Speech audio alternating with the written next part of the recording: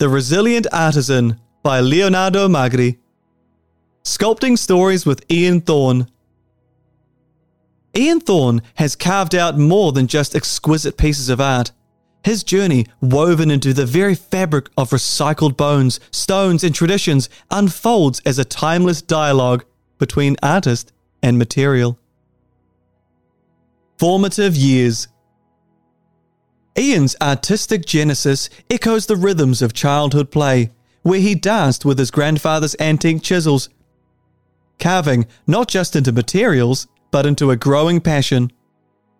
From a mischievous exploration of his father's workbench to the deliberate strokes of lino cutting in school, Ian's journey was a prelude to the diverse symphony of materials that would one day find expression in his creations.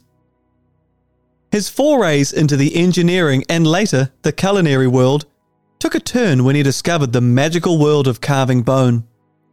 In his flatmate's workshop, amidst discarded steel and coloured toothbrushes, Ian unearthed the philosophy that would guide him through the labyrinth of artistic creation. Do it properly, and you can carve anything. Thus, a kaleidoscope of materials, bones, horns, tusks, and eventually whalebone, pounamu, and marble became the palette for his artwork. Art as a coping mechanism. For Ian, art is an emotional sanctuary, a respite for his long-present ADD, attention deficit disorder. Much like the rhythm of music, carving provides him with satisfaction and a tangible connection with the results. His art becomes a source of solace, weaving pieces that resonate as taonga, treasures that connect people in the myriad of ways. It's an endeavour that transcends mere craftsmanship. It's about taking someone's vision and elevating it, making it better than they had hoped. I try to weave in whakapapa by gathering insights from whānau and hapu. My main goal is to craft something unique and different, be it in medium, style, or cultural influence. Along the way, I've taken on commissions from Māori, Polynesian, New Guinean, English, Celtic, Native American, and other backgrounds, learning a lot each time. It's truly a privilege. Creative alchemy. Ian's creative process is both meticulous and fluid. Whether he lets the materials speak to him or allows a preconceived plan.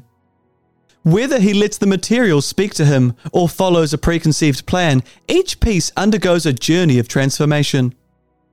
Take, for example, his favourite theme, growing together, where two koru join and entwine, supporting each other in a dance of creation.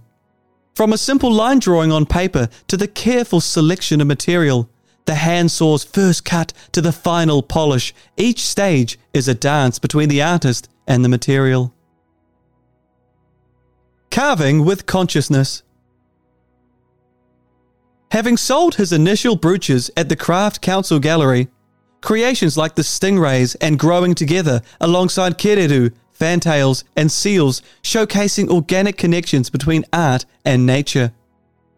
Culturally, Ian's exposure to tikanga Māori since childhood, despite disruptions like the cancellation of language programs, has been a guiding force.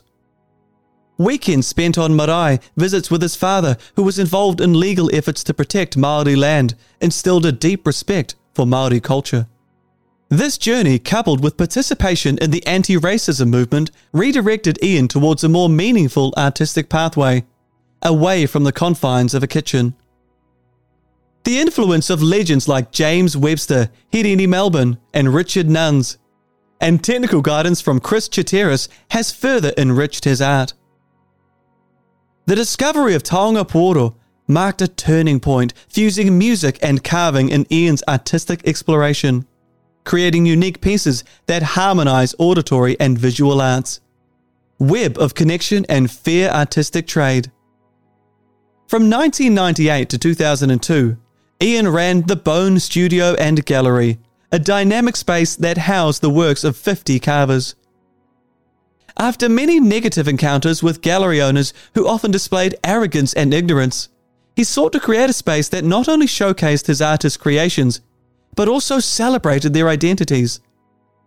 Ian decided to take his venture online, giving birth to carving.co.nz, Under the guidance of local American web designer, the site became a pioneer in publishing information on taonga pōro and emerged as the most discoverable carving website globally for well over a decade.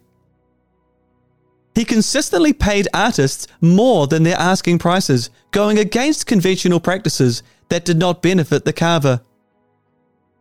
Ian prominently featured artists' CDs and cultural information alongside their works.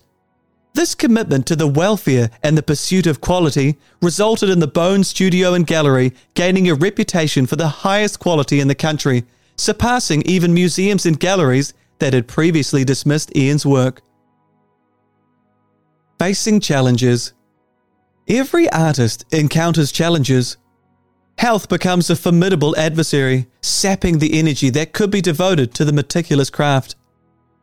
Finances pose another hurdle, especially when stonework demands relentless tool maintenance. Yet Ian's resilience shines through. Stacked materials and a well-equipped tool shelf tells tales of overcoming obstacles, while the constant pursuit of new ideas keeps the workshop vibrant. A call to collaboration and exploration. Ian's commitment to top-tier work and his engagement with visitors at his workshop have greatly contributed to the Coromandel Peninsula's art scene allure. Travellers and art devotees become part of the artistic process, picking up pieces that resonate with them, learning about the craft, and leaving with more than a souvenir, an experience etched into their memories. Ian Thorne continues to carve not just art, but a narrative. He envisions restarting the taonga pōro group and passing on his skills. Visitors can explore his work on carving.co.nz, contribute ideas, and perhaps become a part of the collaboration.